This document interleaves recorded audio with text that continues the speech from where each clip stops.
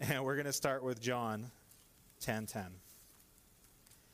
Now, this is a familiar scripture to a lot of people, and it's such a core foundational scripture for understanding God, understanding his goodness. John 10:10. And in this, Jesus is giving the parable of how he lays his life down for the sheep. We're the sheep, right? And in John 10:10, Jesus talks about his mission, one of the reasons he came. He says, the thief comes only to steal and kill and destroy. I came that they may have life and have it abundantly, or have abundance. Now this is like red letters in your Bible. This is the master speaking. And in your life, I'm sure in everyone's life, you've experienced times where something's been stolen or something's been destroyed. Oh, thanks, Chance. Or I feel like I should talk in a deeper voice now. Where something's been stolen, something's been killed, something's been destroyed. And, when you look at the world today, there are so many people that are hurting, that are looking for life. And Jesus says right here that he came to give us life, but not just life, but a life of abundance, or life abundantly, life overflowing, life without limit. I'd say life as God has it. Now that's a huge contrast to how a lot of the world lives. I mean, you even look at these big Hollywood stars who got all the money and all the fame and stuff, and there's emptiness in many of them, and they're trying to fill it with stuff. And Jesus said, I'm the way, the truth, and the life. No man comes to the Father but through me. He who believes on me, from his innermost being will flow rivers of living water. So this is a life in abundance. And we're going to talk about what that prosperity, what that abundance, what it encompasses. And I'm actually going to use the life of Joseph to talk about that. And I wanted to share a quote with you just before we got going. And I heard this quote actually from John Eldridge.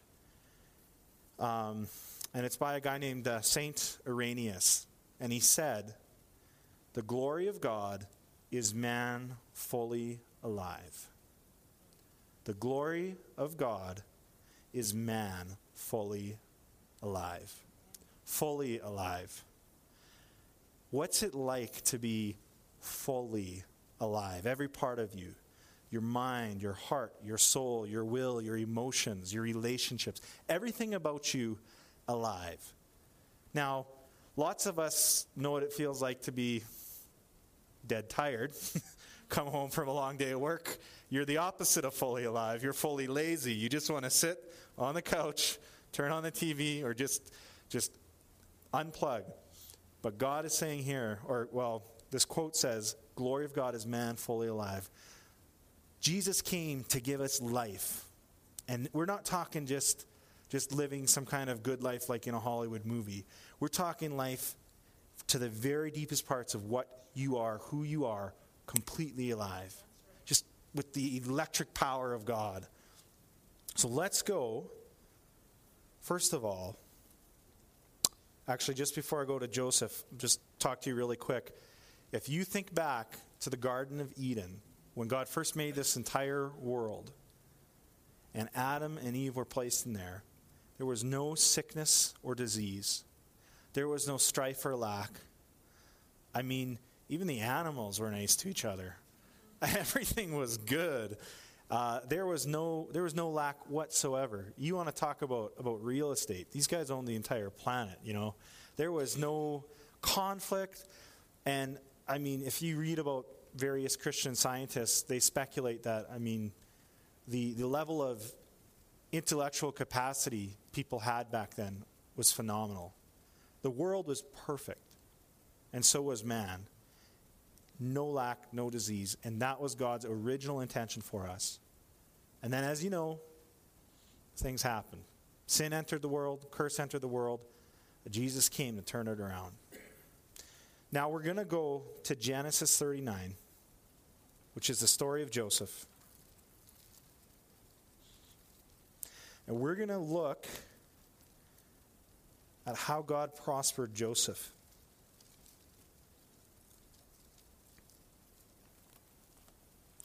Now, a lot of us have heard this story and heard it over and over again, or we've seen the cartoon, But I want you, when you're reading through this, think of it with fresh eyes, and also think of it in a view of how God prospered this man. And again, some of us are just, we think when you hear prosperity, you think finances. You're going to see that in here. God did prosper this man financially, but also on a lot of other levels. His health, his mind, his spirit, his family, relationships, socially. And you'll see different reasons why I believe he prospered.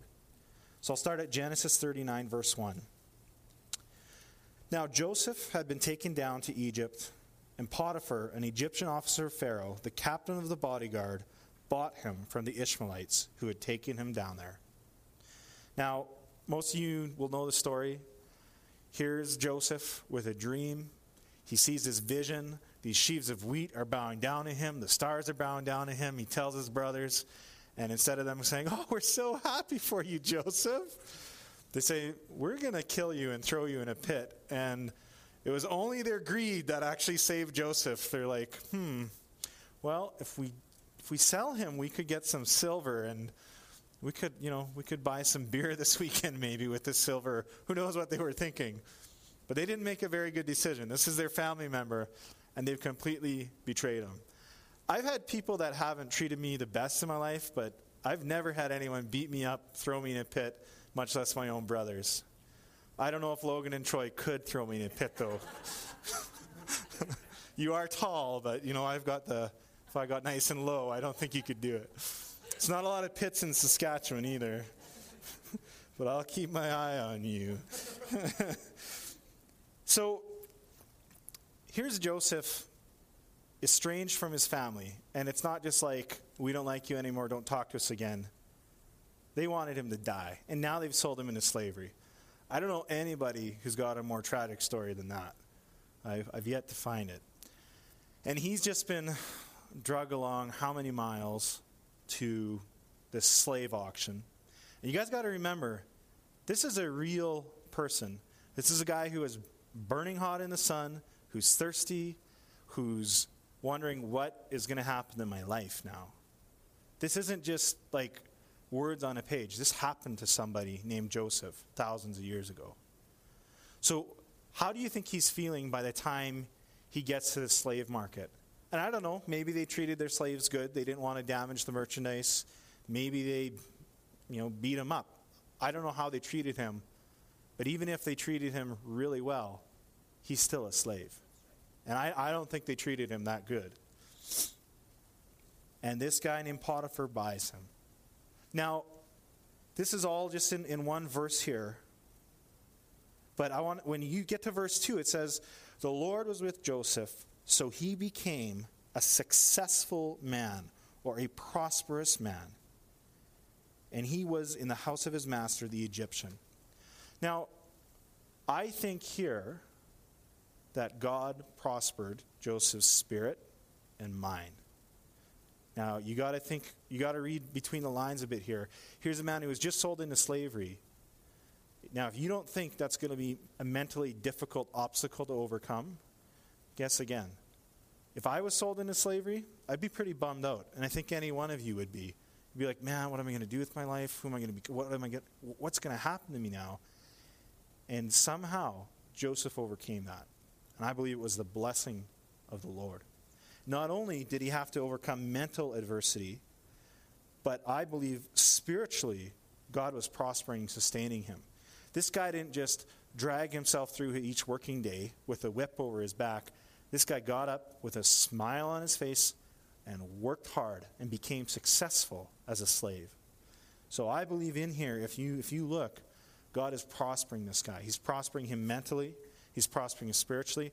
And I believe that the reason this guy is successful is God was also giving him wisdom on how to handle his master's affairs.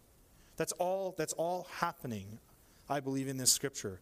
Joseph wasn't like, I know you showed me this 10 times already, but can you show me again how to clean the latrine? Because I really don't understand. Like, he knew exactly what to do. He was smart with numbers, smart with...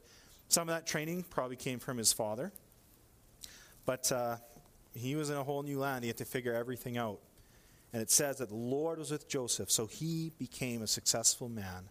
And he was in the house of his master, the Egyptian. Now I'm going to go on a limb here too and ask you, who do you think Joseph was calling out to at night? When no one was around, when he's looking up at the stars or it's dark and he's all alone, can't even speak the language probably, who do you think he's turning to? This wasn't just God waving a magic wand over Joseph. I believe he was seeking God. He was seeking, and he was in a desperate situation. And he sought God. It says that the Lord was with him and strengthened him. So that's, it wasn't just magic. This was Joseph drawing things, seeking God. And in verse 3 it says, "Now his master saw that the Lord was with him, and how the Lord caused all that he did to prosper in his hand. So Joseph found favor in his sight and became his personal servant. And he made him overseer over his house, and all that he owned he put in his charge. It came about that from the time he made him overseer in his house and over all that he owned, the Lord blessed the Egyptian's house on account of Joseph. Thus the Lord's blessing was upon all that he owned in the house and in the field. So he left everything he owned in Joseph's charge, and with him there he did not concern himself with anything except the food which he ate." Now, there's a couple people here who own a business. Spiro and Tina, what if you hired an employee that worked so well and was so diligent that they could take care of your entire restaurant for you? Not only take care of it, but do a better job than you do. You guys do a good job, don't get me wrong. Would that not be an awesome thing? That would be amazing. I think of that with my business, man. Like, hire someone, they come in, and you see the blessing of God on them, and everything they touch prospers. That's awesome. And you gotta realize, Potiphar, I don't think this guy was a slouch. I mean, this guy must have worked hard and been a smart guy to get where he is. And in comes this young guy, because Joseph, I would say at this time he was no older than in his early 20s, could have been younger, comes in and everything starts prospering. That's the blessing of God. And it didn't just happen, again, by magic. There's something going on in Joseph's mind, in Joseph's heart, in Joseph's attitude, in Joseph's will. He was listening, he was hearing, he was obeying, he was following God. That's what I believe was happening. And it'll work for us too. Now, here's the one other thing I got to point out, which is cool. It says also, "Now Joseph was handsome in form and appearance." I believe God also prospered this guy's health, even his physical appearance. Now, if you're following God, I think he'll even make you look better. I believe that. You'll look better. Kelly's like, "Oh yeah, especially if you get a haircut from me." That's what she's thinking. But if you've ever seen like somebody before they got saved than after they got saved, I'm telling you, their countenance can be totally different. When the joy of God is on you, it's like, wow, this person looks so different. And they look joyful, they look better. And I think that was part of the blessing on Joseph's life. So now, ladies, don't take this the wrong way. If you don't look like someone photoshopped in a magazine, it doesn't mean you don't have God's blessing on your life. You do. And now you know the rest of the story. It talks about how Potiphar's wife started coming after Joseph. And I mean, here's Joseph thinking, man, I got a good thing going. I'm prospering. My master's trusting me with everything. And he's trying to ignore the advances of this woman. But finally, she catches him in a moment where he's alone. She lies about it, takes his garment as he runs away, and says to her master, "Hey, this guy, he tried to rape me. He tried to take advantage of me." And so here's all this stuff Joseph's worked for. I mean, this guy's already been sold into slavery and worked his way up. And now everything he's worked for, it's been taken away again by an injustice. By just the simplest little word of that wife, all of it's gone again. Only this time, as we see in verse 19, it says, "Now when his master heard the words of his wife, which she spoke to him, saying, 'This is what your slave did to me,' his anger burned. So Joseph's master took him and put him into the jail, the place where the king's prisoners were confined, and he was there in the jail. But the Lord was with Joseph and extended kindness to him and gave him favor in the sight of the chief jailer.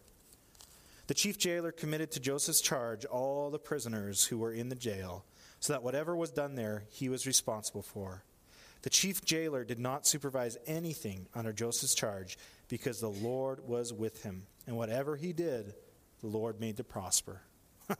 Seen a pattern here?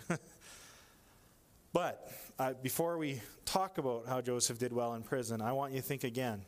Here's a guy who once again got everything stripped from him in a day and is thrown in prison. Now, Joseph, I have a lot of admiration for him, but remember, he was a person like us, and you can't tell me that he wasn't struggling with some thoughts of, wow, what is going to happen to my life now? Wow, has my God completely forsaken me? God, I did all this work, I served, and I didn't do anything wrong, and now I'm in prison. Like, his life once again went to the lowest of the low. And I believe in that time, Joseph had to have called out to God. I believe that's where he turned again. Now, some people, this could have happened to them, and they would have died in that prison. Could have crushed them, broke them. But I believe from, it's kind of like David. He conquered the lion, he conquered the bear. He's going to conquer the Philistine. Well, Joseph overcame that slavery and that mentality. And now he's thinking, okay, you know what? I beat the slavery. Okay, God, we're going to beat this. If you face things in your life, remember the past victories you had, what God's done for you before. Because every single one of you have victories in your life. Even just being here tonight, the fact that you've accepted Christ, that's the biggest victory of them all. Some of you fought very hard to win that victory. To accept Christ, it was a battle. So I propose once again that Joseph's mind was being prospered, and his spirit and his will, that God was strengthening him and prospering him. Because at this point, he had nothing but the shirt on his back, if he even had a shirt on his back, or whatever they wore back then. And look what happened. Once again, the jailer puts Joseph in charge of everything. Everything's going well. This guy just keeps rising to the top. He keeps prospering. So what I want us to see from these two examples, first of all, in Potiphar's house as a slave, and then in the king's prison as a prisoner, in both those situations, Joseph prospered. Wow. So what's our excuse, right? I mean, is your situation worse than that? I know mine sure isn't. God can prosper us anywhere, anything, no matter what. But I do believe Joseph did some things on his part. So we're going to skip ahead a little bit to Genesis 41. So here he is. He's been in this dungeon, which I would estimate, from my interpretation of the story, at least a few years. He's been down there, and even though he's in charge of everyone, I don't think it's the most pleasant place. I think he really had to discipline himself to hold on to the dream that God had for him. You got to ask yourself, I'm in a prison in Egypt. How am I going to see this vision come to pass, where these sheaves are bowing down to me, where the stars are bowing down to me? God, I thought I was supposed to do something great, but I'm trapped in this prison. How is this going to happen? I'd be asking that question if I was Joseph. Now, in a chapter before, it talks about how he interpreted the dreams of two other people who were thrown in prison, the cupbearer and the baker. And again, you can go back and read the story. I'm not reading the whole chapter just for the sake of time tonight. But one of the who was it now? The cupbearer, I believe. Yes, the king's cupbearer, who Joseph interpreted the dream for, was with the king, and the king had a dream that no one could interpret. And you know the story. The king calls for Joseph. Now we're going to start reading in Genesis 41:14. Then Pharaoh sent and called for Joseph, and they hurriedly brought him out of the dungeon. I love that. Hurriedly brought him out of the dungeon. And when he had shaved himself and changed his clothes, he came to Pharaoh. Pharaoh said to Joseph, I have had a dream, but no one can interpret it. And I have heard it said about you that when you hear a dream, you can interpret it. Okay, so let's think in Joseph's mind again. This guy is just in we're talking within an hour, has gone from the lowest prison to getting pulled out of there, shaved, fed, clothed. He's looking better than he has in years, and he's coming before the king. He didn't have a lot of time to be like, oh man, I'm going to be seeing the king in 2 weeks. I better fast and pray. I'm going to have to read some scriptures. I'm going to have to get in the spiritual zone here so I can hear from God.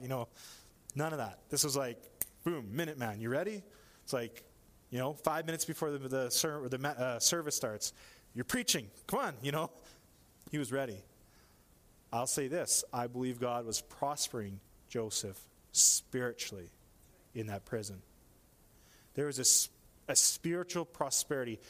He was attuned to God. There was this abundance in his spiritual life where, man, he could hear God so clear that he could hear, man, interpretations of dreams. And even if you look in the book of Daniel, Daniel could even tell you what dream you had when you forgot it. That's pretty cool. There's this abundance of spirit here. His spirit's so alive. It's so in tune. That is prosperity, people.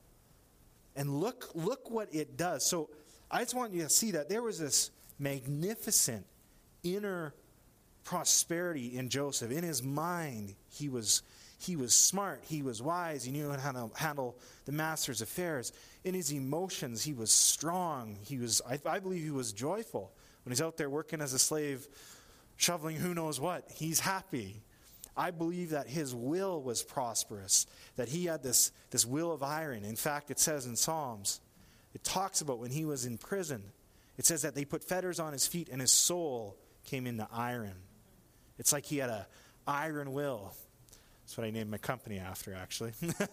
Joseph. He was prosperous inside in all these different areas, and nothing could keep him down. Prison couldn't stop him. Slavery couldn't stop him.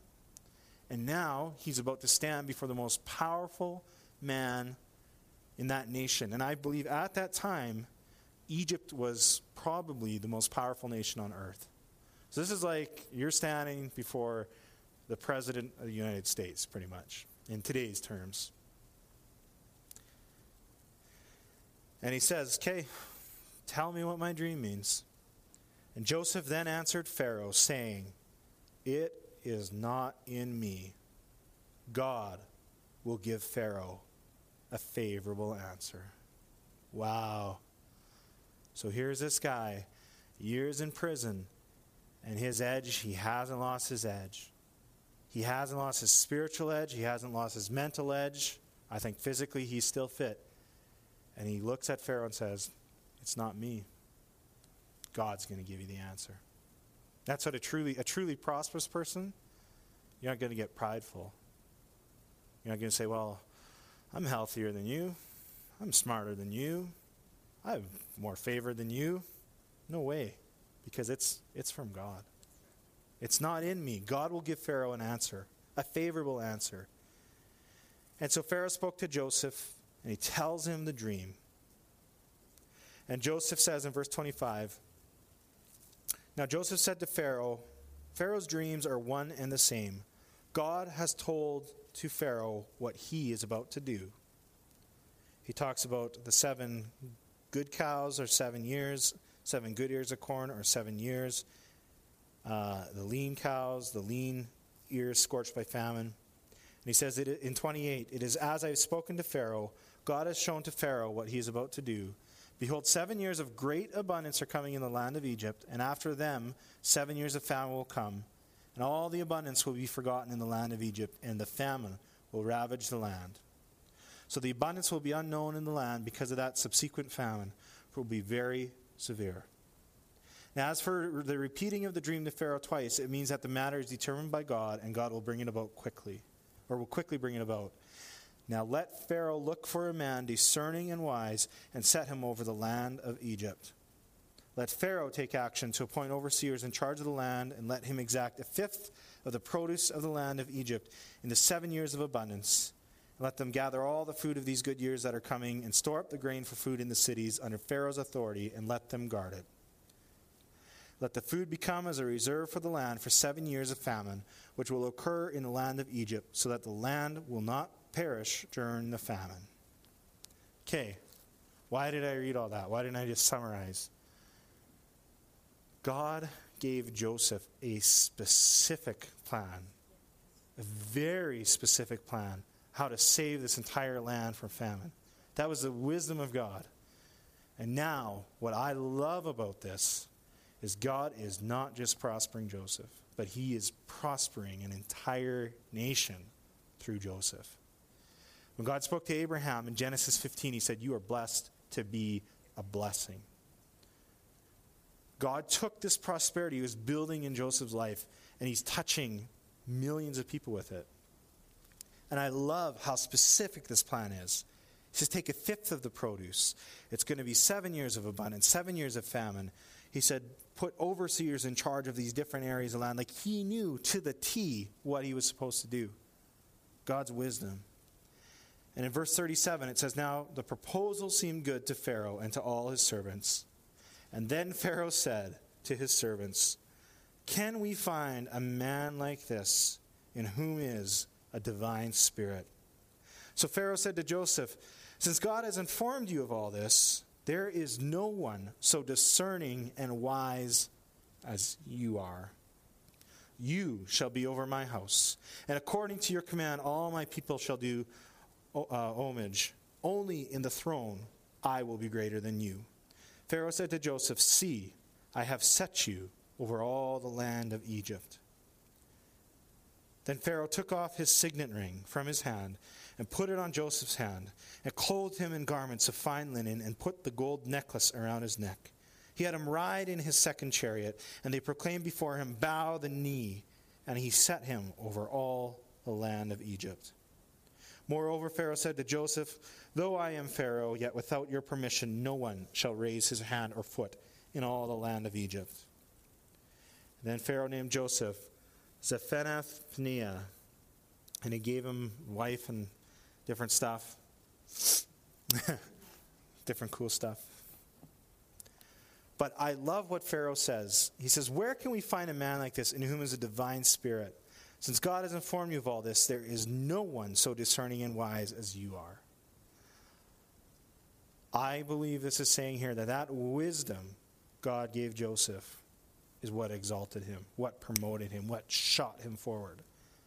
And this guy went in one day, you all know the story, but think about this, in one day, from being in the prison to being ruler, other than Pharaoh, over the entire land of Egypt. And that wasn't a land of pyramids and sand at that time, like it is today. It was a very prosperous, flourishing nation.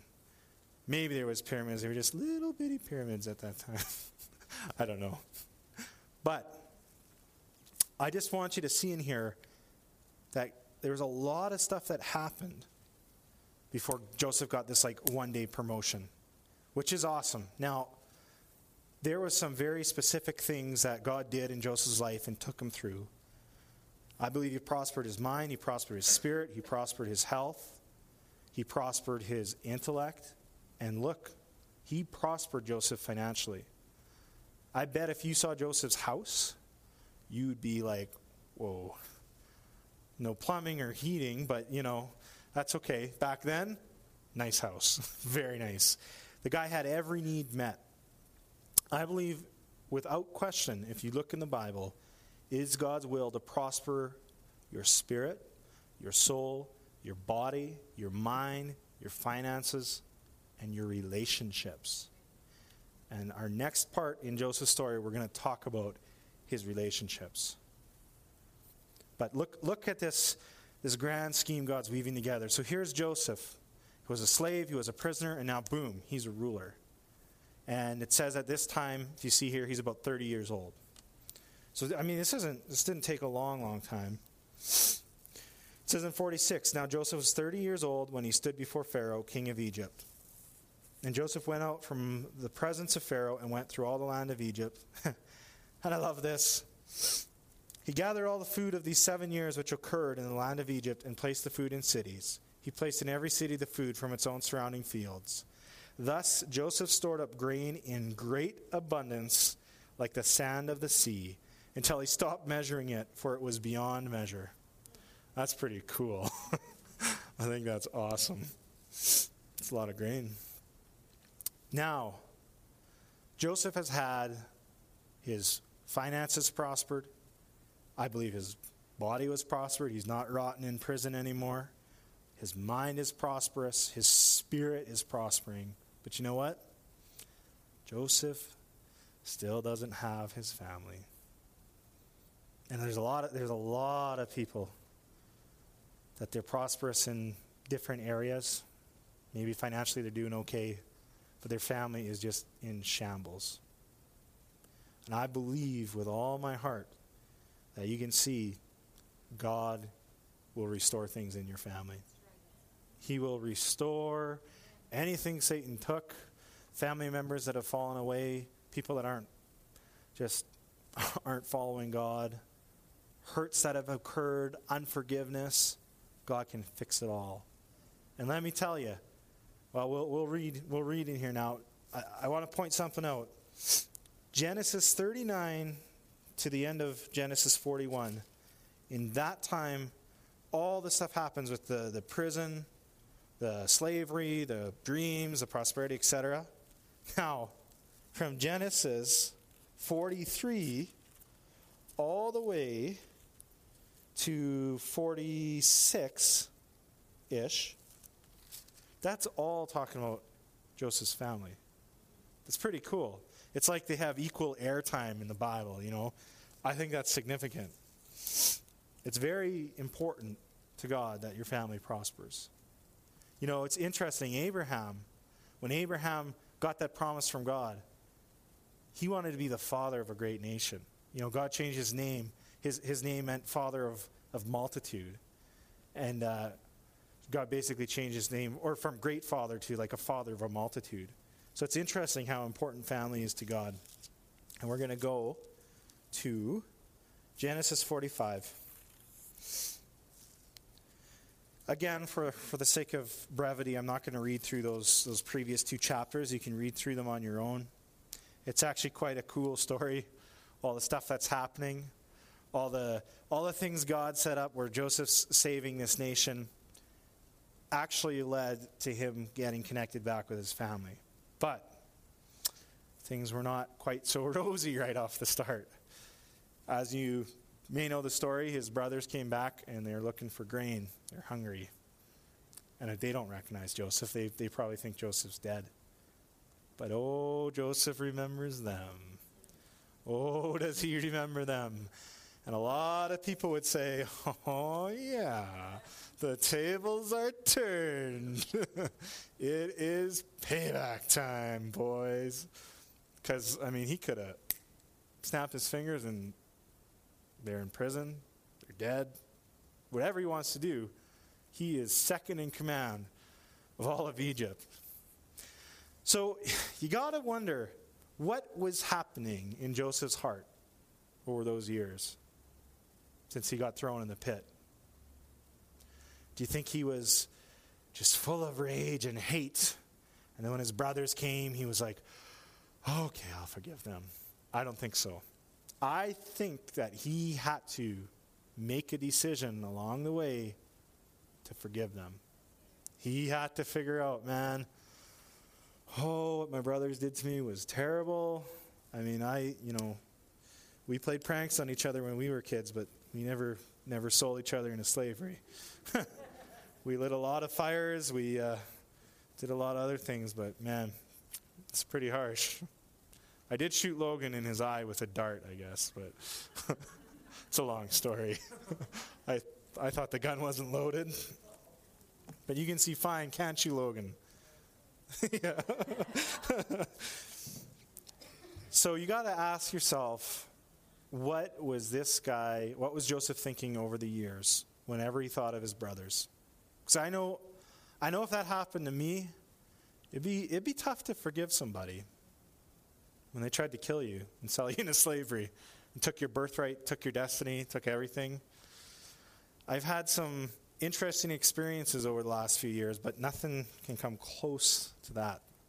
And I'm sure a lot of you, you've had family members say stuff that maybe hurts, or they've done stuff that has hurt you. But I'm telling you, if Joseph can forgive them, I think you can. And I mean, this is even in the new covenant. Or we're in the new covenant, sorry. So the story, his brothers are sitting there, and these different things are happening. He sneaks a cup into their grain. One of them gets taken. Benjamin gets taken. They come back to the father. And it's sad, to think of the stuff that his father went through. Like, his heart's just breaking, right? But in the end, it says in Genesis 45, then Joseph could not control himself before all those who stood by him, and he cried, have everyone go out for me. So there was no man with him when Joseph made himself known to his brothers. He wept so loudly that the Egyptians heard it, and the household of Pharaoh heard of it. Then Joseph said to his brothers, I am Joseph. Is my father still alive? But his brothers could not answer him, for they were dismayed at his presence. I think they were terrified. Oh, no. Oh, my goodness. Then Joseph said to his brothers, please come closer to me. Come near me. Isn't that interesting? Come near me. And they came near. And he said, I am your brother Joseph, whom you sold into Egypt. Now do not be grieved or angry with yourselves, because you sold me here, for God sent me before you to preserve life. For the famine has been in the land these 2 years, and there are still 5 years in which there will be neither plowing nor harvesting. God sent me before you to preserve for you a remnant in the earth, and to keep you alive by a great deliverance. Not only is he forgiving them, he's saving them. Wow. Crazy. Amazing. And you guys know, as the story goes on, you go further down, it says in verse 13, now you must tell my father of all my splendor in Egypt and all that you have seen, and you must hurry and bring my father down here. Hold on a second. You know what? I'm gonna go back up to verse 8. Now therefore it was not you who sent me here, but God, and he has made me a father to Pharaoh. Wow. And Lord of all his household, and ruler over all the land of Egypt. Hurry and go up to my father, and say to him, thus says your son Joseph, God has made me Lord of all Egypt. Come down to me, do not delay. You shall live in the land of Goshen, and you shall be near me, you and your children, and your children's children, and your flocks, and your herds, and all that you have. Boy, how's that for a retirement plan, hey? Son's taking care of him. There I will also provide for you, for there are still 5 years of famine to come, and you and your household and all that you have would be impoverished. Behold, your eyes see, and the eyes of my brother Benjamin see, that it is my mouth which is speaking to you. Now you must tell my father of all my splendor in Egypt, and all that you have seen, and you must hurry and bring my father down here. Then he fell on his brother Benjamin's neck and wept, and Benjamin wept on his neck. He kissed all his brothers and wept on them. and afterwards his brothers talked with him. Wow. So here's pretty much the most broken family situation you can think of. And it's been completely restored. And the prosperity and abundance that Joseph had covered his entire family that tried to kill him. That is an amazing example of prosperity. And I mean, when you think of Jesus Christ, we're the reason he had to go to the cross. He covered his provision, his forgiveness, his prosperity over us. He saved us. Joseph saved this family, saved the tribe of Israel. So, I know this was a long story, but I want you to see that God prospered Joseph's mind. God prospered Joseph's finances. God prospered his spirit. God prospered his social standing, big time. God prospered Joseph's health. And God prospered, restored, healed, made better than ever before Joseph's relationships. God wants you to prosper.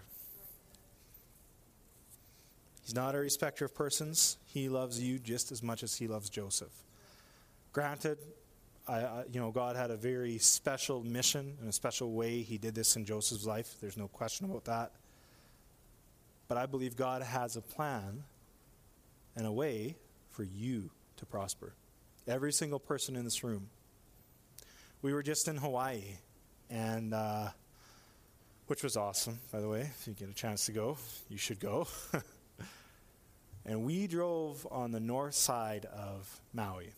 And I'm talking like, you want to talk about a savage road. I know we got big potholes in Saskatchewan, but this is like, do not drive a wheel off the edge of this road or you will plummet about 200 or 300 feet down rocks into the ocean. And the road is like, I don't know. It's literally, it's a 1-car wide road, but there's 2 vehicles coming. So you got to like stop, pull. Like, we're talking middle of nowhere. Beautiful middle of nowhere, but middle of nowhere. And you're driving on this winding road, and as you're going along, and I'd say an hour from the main city, like treacherous road, there's this little green shack.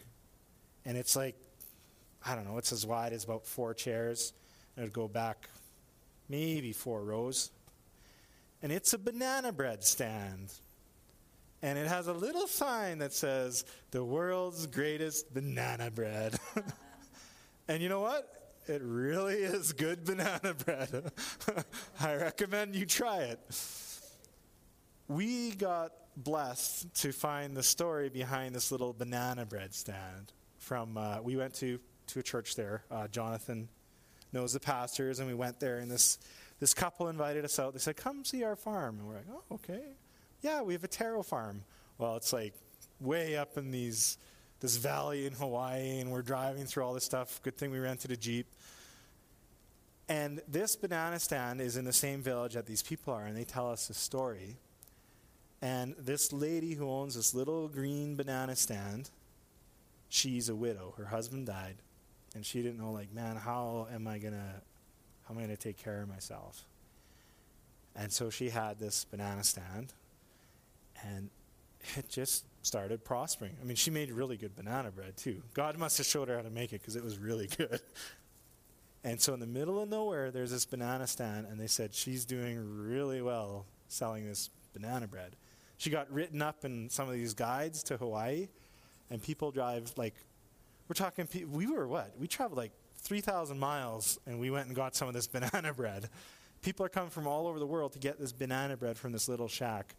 And we did some like really quick calculations, like, if there's like, it's got to be at least 40 tourists, 50 tourists every few hours going by. And we figured it out, and we think she's got to be making at least 10 or 15 grand clear a month on her banana stand. I don't know. I could be wrong. It could be lower. But she's doing really good. Some of you younger people are like, yes, I know my life's destiny. I'm going to go start a banana stand. Better pray about that one. But what I'm saying is, God had a plan to prosper this widow. And when you see this village, it is like in the middle of nowhere. It makes a small Saskatchewan town look like a thriving metropolis. That's how small this village is. Some of these places don't have electricity or running water. And she has a banana stand, and I think she's raking it in. So, and it was good bread. Think of the ways that God prospered other people in the Bible.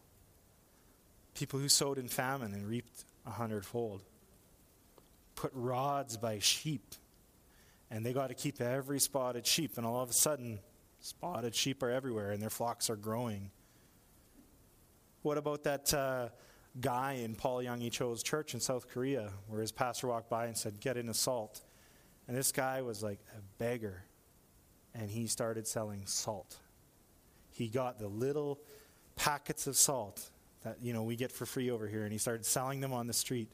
And eventually he had a little bit of extra money. He could get a little bag of salt, and he divided that into packets, and he started selling those and making a little profit. And then he started selling bigger portions of salt, and he kept growing. And then he started having little salt vendors under him.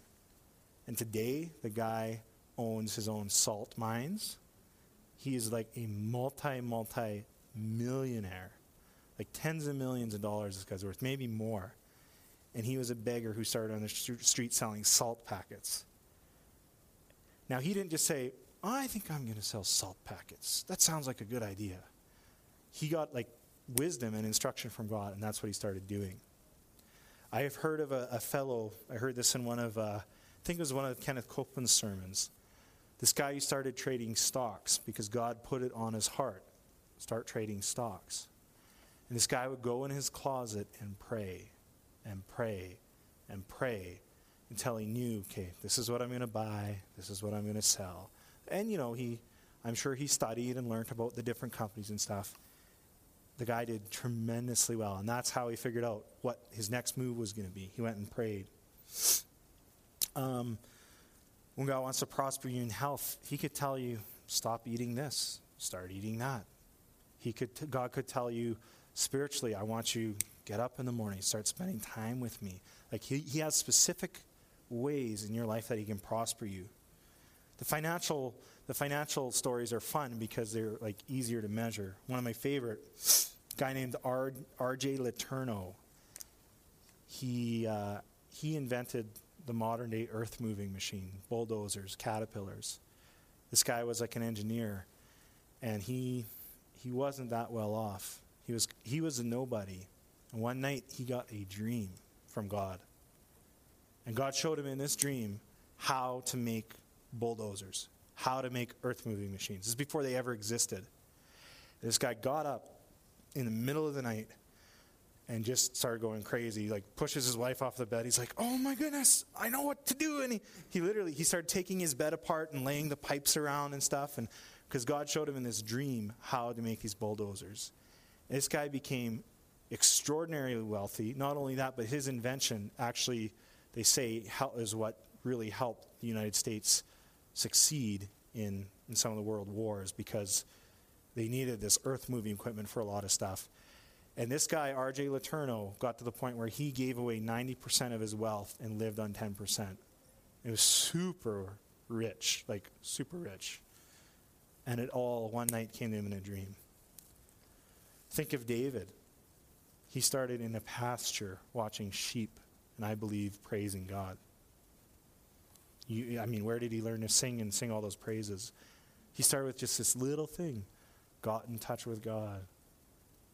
And 20 years later, he's sitting on the throne of Israel saying, "How did I get here? From the pasture to the palace." I'm giving you these examples because whether it's your health, whether it's your finances, whether it's your relationships, God has a plan for you to prosper in your life. I've heard of people that have been estranged from their children, their kids are broken and away from home, and God says, you've got to tell them this. Like John Copeland, did you ever hear the story about Kenneth Copeland, where he talks about how God said, John thinks that you think he's a bad boy. And Kenneth Copeland said, Lord, I don't think that. No, but John thinks that you think that. And Kenneth went to John and he told him that. And that was a turning point that started healing their whole relationship. And John Copeland's following God wholeheartedly today. Just a little thing like that. And there's things we could go on, but what I'm trying to say with these examples is that for each one of you in your lives, God has a specific plan. And you might not know what the heck you're supposed to do. You guys, I'm pretty sure it has something to do with a restaurant, but who knows? But you're serving people in that restaurant. You're blessing people. Think of all the good times we've had at Spiro's. It's a lot more than finances that you'll prosper, and God's going to bless people's lives. But God has a specific plan for you, and if you will seek him, and if you will spend time with him, he will unveil that plan. And it could be something as crazy as salt or banana bread, maybe a crazy computer glove, who knows? But God has a plan for each one of you. And the last part of my message I called it prosperity and peace. So we talk about this prosperity, we talk about this peace. I'm not going to spend as much time talking about peace. I was kind of focusing on the story of Joseph and prosperity. But in Isaiah 53, verses 1 to 6, I just wanted you to see the price that Jesus paid so you can walk in abundance, so that you can walk in fullness of life, in prosperity, and in peace. And a lot of times we think peace means, we're not at war, so it's peaceful. Okay, well, that's one definition of it. But the Bible definition of peace comes from a Hebrew word, shalom, which means complete wholeness. There's nothing missing. There's nothing broken. There's nothing deficient in your life, no matter what it is. That's the Bible definition of peace. That's God's definition. Isaiah 53, verse 1. Who has believed their message, and to whom has the arm of the Lord been revealed? For he grew up before him like a tender shoot, and like a root out of parched ground. He has no stately form or majesty that we should look upon him, nor appearance that we should be attracted to him. He was despised and forsaken of men, a man of sorrows and acquainted with grief, and like one from whom men hid their face. He was despised, and we did not esteem him. And he was doing that all for us on the cross. Surely our griefs he himself bore, and our sorrows he carried. Yet we ourselves esteemed him stricken, smitten of God, and afflicted. But he was pierced through for our transgressions. He was crushed for our iniquities. And the chastening for our well-being, or our peace, our shalom, fell upon him. And by his scourging we are healed. All of us like sheep have gone astray. Each of us has turned his own way, but the Lord has caused the iniquity of us all to fall on him. Any shred of prosperity and abundance and peace and forgiveness we experience in God is all because of Jesus Christ. All of it. He paid the price so we could walk in it. Now, your sins are forgiven. Praise God. If you've accepted him as your Savior, and I believe everybody in this room has. If you haven't, we should talk after the service or right at the end here. But God has made the way. Jesus has paid the price. And I'm just going to kind of wrap it up with how I believe practically a person can walk in prosperity and abundance. Just some very simple things. First, I believe you've got to firmly believe that it is God's will for your life. As I've traveled, I've got to experience different churches and kind of some different breeds of Christianity. I don't know if you can call it that, but and it has surprised me that people will make up their own doctrines. Like, well, God doesn't want you to have money. God wants you to be poor. Well, I don't see that in the Bible. I see in Proverbs very clearly it talks about that if you're wise, God will prosper you. But he's not just going to prosper you financially, he's going to prosper every part of your being. And he's not doing it just because he wants you to, have a giant bank account. He wants you to bless and help other people. He wants you to spread his kingdom. But you know what? We can make up our own doctrines and we can make up our own reasons of what we think God is like or why we think he doesn't want that. But this is where you get your answers, from the Word of God. This shows us what God's will is. Not what we've thought up, not what we've think from experience is God's will. This says very clearly what God's will is for our lives.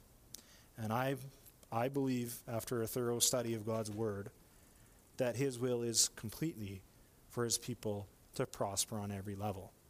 Now, if you aren't, or if there's certain areas you're fighting with, or maybe it's health, maybe it's family, maybe it is finances, maybe it's spiritually, you're struggling along. You know what? Don't get down on yourself. God has a way. He has a plan. He will bring you to a place of prosperity. But I want to read very quickly Psalms 35, verse 7. You don't have to turn there. It's a scripture many of you have heard. Psalms 35, verse 27 says, "Let them shout for joy and rejoice, who favor my vindication, and let them say continually, the Lord be magnified, who delights in the prosperity of his servant." And again, that's prosperity on every level. Health, mind, socially, relationally, spiritually, financially, every level of your being. Now, okay, if that's God's will for my life, how come I'm not exactly seeing that in every area of my life? Well, we'll cover one or two scriptures tonight as I wrap up. But if you really want to learn about what it takes to walk in true abundance and prosperity, read through the book of Proverbs. It is all over the book of Proverbs. And the guy who wrote it was Solomon, wisest man who ever lived. I think he knew a thing or two. I'm just going to read you one thing from Proverbs. Proverbs 10, verse 4. It says, "Poor is he who works with a negligent hand, but the hand of the diligent makes rich." I believe Joseph was a very diligent man. And I think from looking at these examples, you can see that wisdom and prosperity will go hand in hand. I've heard a story from a friend. He knew a police officer in British Columbia who was called in to do a drug bust on this guy's house, or this guy's apartment. And it was this rundown apartment. He gets in there, and this guy is just wrecked, laying on the floor, looks super rough. There's needles and glass and drugs everywhere, and it's just, his life is a wreck. He gets in and he says, "Hey, look, I've been called. There's been some complaints. It's obvious what's going on here. I'm going to have to take you in."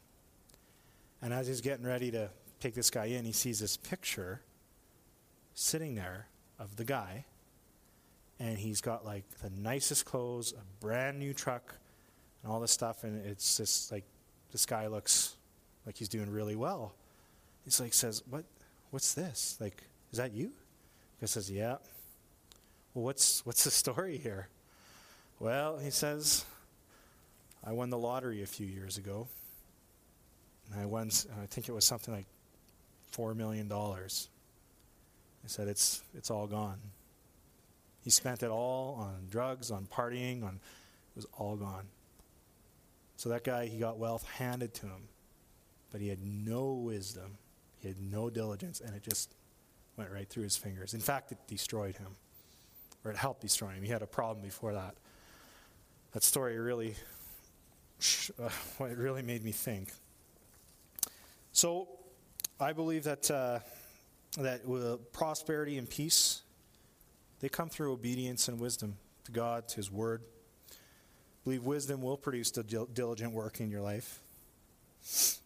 I also, I think from the scripture we can see that financial prosperity does come through walking in your God-given gifts and developing them through diligence and patience. Joseph had a gift to interpret dreams. He had a gift of management. And different people have different gifts. I believe everybody in this room, you have a God-given gift. that can be developed. Relationship prosperity can come many ways. I believe through love and forgiveness, a thankful and joyful heart. John 3, verses 1 and 2 says, "Beloved, I pray that you be in health and prosper, even as your soul prospers." You can have prosperity in your health. A joyful heart does good like medicine. There's forgiveness. Maybe God's telling you to be obedient to take care of your body in some certain way. And spiritual prosperity through daily communion with the Holy Spirit and in the Word of God. So, I guess I felt like what God wanted me to tell you guys tonight was that He wants you to prosper.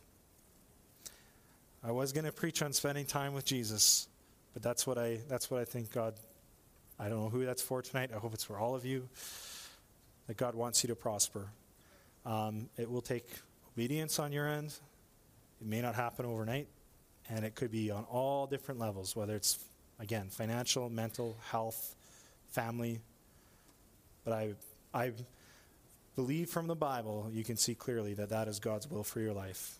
John 10:10, "I have come that they may have life and have it abundantly."